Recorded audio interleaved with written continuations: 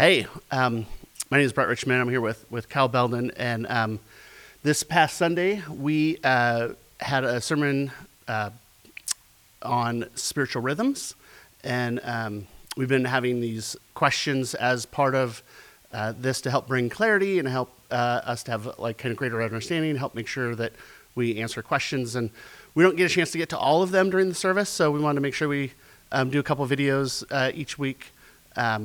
To help answer some of those questions. So first of all, thank you so much for sending in so many great questions this past Sunday. Yeah, there was a ton. There's a lot of really good questions. Yeah, a lot of like really broad questions, a lot of very specific questions. So thank you for all of those. So we'll just kind of jump in. We have, I think, 3 questions today. There were a lot of questions around these, so it was kind of why we settled in on these. So the first question is, what resources have you found most helpful to encourage spiritual rhythms? Yeah, so this is a great question because we did get a lot that were kind of asking, like, how do I do this? And that's kind of a tough question to answer because we don't, I can't know where everyone is at, what stuff we are practicing, what things maybe we aren't, kind of what our approach is, what our life is like. But asking for resources, I think, is amazing because then we are willing to then go and look into some of these things and see how they can be beneficial to us. One thing we did want to mention is we spent quite a few weeks back in January of 2022 talking through in depth these spiritual rhythms, specifically fasting, prayer, meditation on God's word, and giving. And so there's a sermon series called Close and Faithful, and we would really encourage you, if you want more information about the practices themselves and kind of how our church is interpreting them, you can go and check that out. It's at cpmodesto.org. It's in the message archives, and it's the series Close and Faithful. So we would definitely encourage you to check some of that stuff out. I just want to throw a few rapid fire ones, and if one like sticks out to you, you can look into it. One that has been really helpful with scripture reading and prayer in particular is the Lecto 365 app. It's an app that's been developed that will kind of walk you through a process of reading and pausing and listening to God's word and asking questions about what God is trying to say to you. It's kind of all packaged in this app. In case you're like, I don't really know where to start, do I just flip the Bible open? This can really be an excellent like first try at that. I mentioned this book on Sunday, Pray Like Monks, Live Like Fools. It's written by a guy named Tyler Staton, who is a pastor up in Portland, and it's been really, really beneficial for me as I have pursued deepening my prayer life. That's a great resource I would encourage you to check out. And then the one other one that I wanted to mention was the Bible Project, which I know Brett and I both have benefited greatly from. It's these guys who have a very clear way of communicating biblical truths that just inspire the imagination of what Scripture is contextually and historically, and it makes me want to read my Bible more. And that's the point, right? If we want to do these things with greater consistency so that we have deeper intimacy with Him. So those are a few to check out. Certainly there's tons out there. We have to have discernment. We have to test them against Scripture, but those are a few to try. Yeah, I think there are way more resources than we could ever probably even try out. So I just want to echo what Kyle just said about kind of measuring that against what does Scripture say, but also really look for resources that aren't just going to reinforce your own like ideology or cultural beliefs or political beliefs, those kind of things. Really look for the resources that are going to help you go deeper in intimacy with Jesus. So love the ones that Kyle mentioned. I think there's a couple others. I know I like to use the Echo Prayer app, which just kind of helps me keep connected and remind me to pray. Which is something that is helpful for me during the day. There's also like a lot of apps that you can use, but the Bible app is, just a really great one. There's a ton of resources there. There's also a Bible app for kids, and so a couple kids resources, that's one. And then mytribe.watch is another great resource for kids that I think also as parents we can participate in as well. But I think another resource we just always have to keep in mind is really just routine. What we do with our time is our greatest resource. So making sure that we are actually scheduling out and making time to do these things. Because it doesn't matter what resources we have if we don't make the time to really engage with those. And that's so good. And it's such a good thing to like anchor us back to like what the point is. Like we have tons and tons of information and ways to do this stuff. But 9 times out of 10, what it comes down to is, are we willing to do it? Are we willing to just step into it? And so that's such a good, just like anchoring point to bring us back to. In a world full of opportunity, still our time is the thing that we have the most control over right now. We got another question that was asked like this. We know that the different things work for different people. So how do we relate this to establishing rhythms? And we kind of combine this with another question asking us personally, those who were sharing on Sunday, and Brett and I, how do you incorporate these rhythms into your own life? And I think that's a great question and a good one to answer together, because the reality is some of these things we will be a little more inclined to step into. They might come a little bit easier to us, but we also want to make sure that we are nailing home the point that all of these are important. I came across this when I was putting together my message for Sunday, this concept of upstream and downstream practices.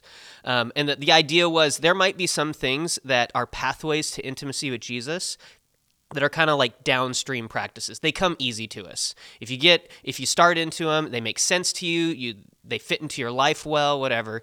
And this website was saying, hey, these are great practices to step into immediately, like right away, because they already make sense to you. But there will also be some practices that are kind of upstream practices. They take work. Maybe for a lot of us, I think for a lot of us in this part of the world, the discipline, the rhythm of fasting would be an upstream practice to step into, because we love food and we want to eat food. And the idea of going without really rubs us the wrong way. So that's an upstream practice that might take some effort to step into, but we just want to make sure to nail home that both of those are vitally important. So if something comes really easily, don't like say, oh, this must not be helpful to me. Like, awesome, step into it more fully. And if something's pretty difficult, recognize, oh, there's probably a lot of work that God wants to do in my life as a result of that. But to answer the second part of the question, how do we incorporate these in our own life? I make a point in the mornings to spend time with Jesus. I fail at that a lot, if I'm being really honest. I hit the snooze more than I want to, and when I do that, I find another time during the day to make sure to set aside some time to spend time in His Word and to spend time in prayer. My wife and I have a weekly day of fasting where we will fast for the entire day, and specifically during our lunch hour while our kids eat, we will take time to pray, or we'll sing some songs together and just really try to focus in on Jesus, which is the point of that. The point's not just to not eat, it's to focus on Jesus. And then one thing I've been doing lately is I've been trying to set my brain right as soon as I wake up in the morning. And so what I've been doing is I've been praying the Lord's Prayer as soon as I have like consciousness in the morning.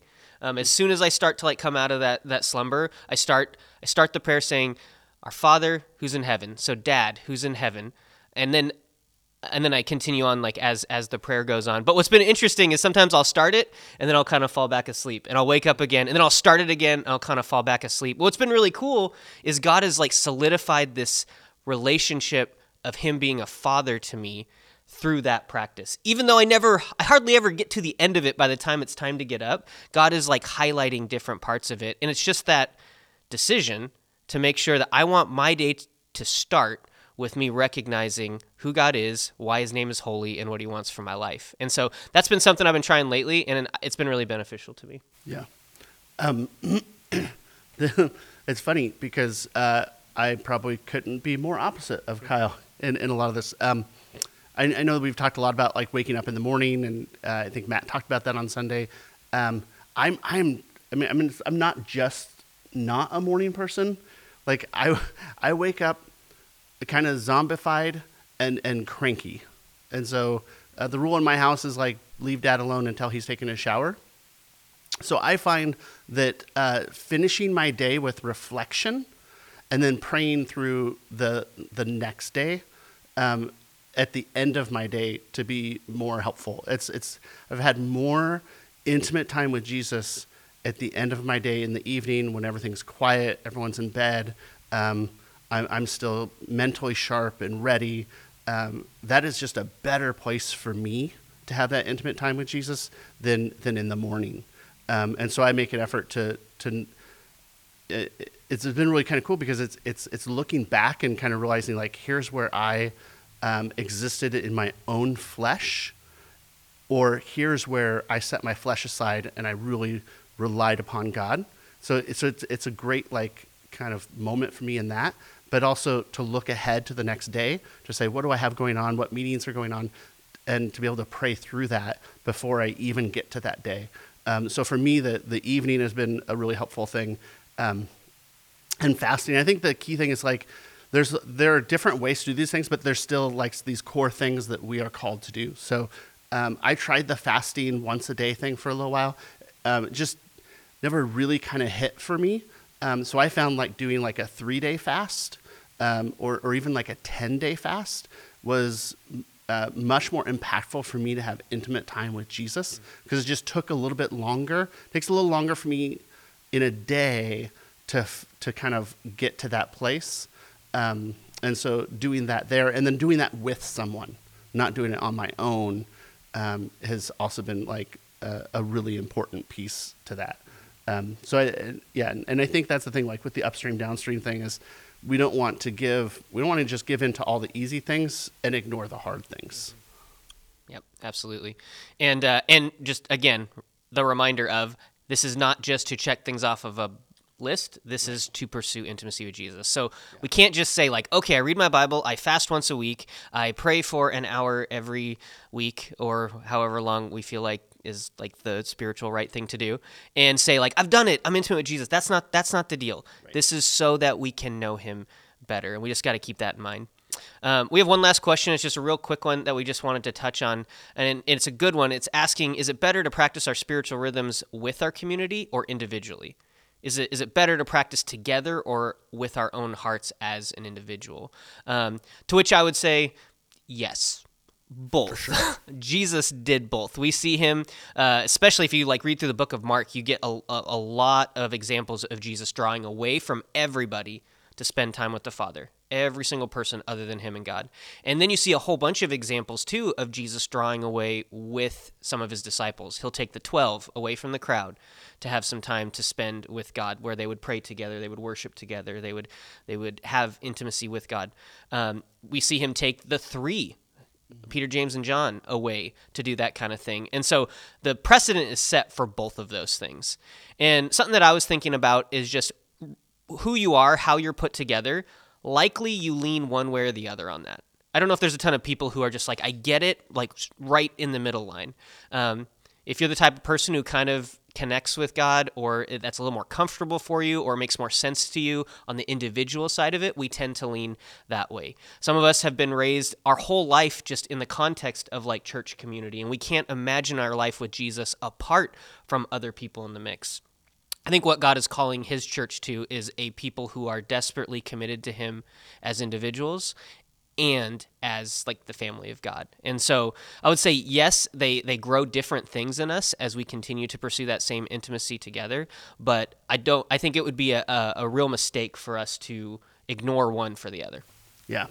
And I think that there's just thinking back from Sunday, there's a difference between individual and isolation. Mm-hmm. And so we would look at isolation and say that it typically is an unhealthy way to pursue Jesus. But individual balanced with a community is not an unhealthy way. So there are some individual work that we do need to do, and I think that God does in us in that. But that's never in an isolation place or a place of isolation, because isolation really is the idea of like I am actively avoiding community, which when I'm in a place of isolation, I know typically also means I'm actively avoiding community with Jesus. Yeah. And so, but when I'm individually pursuing Jesus, it's like a whole different thing. So I think that also in this is that realization that we can best understand a lot of these things with the help of other people. And so like an example for me, like in our home group, we have done a really great job with praying for each other, caring for each other. And so we're starting to pursue what does it mean to worship together? And we're not talking like singing songs. We're talking about like an actual genuine expression of full worship, of glorifying God and lifting him up and praising him for who he is. And so we have to do that work to figure that out individually, but then we'll bring that together and explore that corporately too. So there's a very clear connection between really doing both and putting the work in both. Yeah, absolutely. Well, man, Crosspoint family, we hope that these were helpful as we walked through these questions. I know that there was so many more that we just don't have any time to get to on this, but keep them coming, because this is a beautiful way for us to dialogue together on Sundays and even through these videos, to be able to really get the heart of God and be the church that he wants us to be. And so this coming Sunday, we're going to be taking the next step forward. We're going to be talking about discipleship and what it is, what it really is biblically. What is discipleship? And we're going to be hearing from some people who are living into that, and we'll get a chance to answer some questions about that this coming week. So we'll see you on Sunday. We love you. Talk to you later.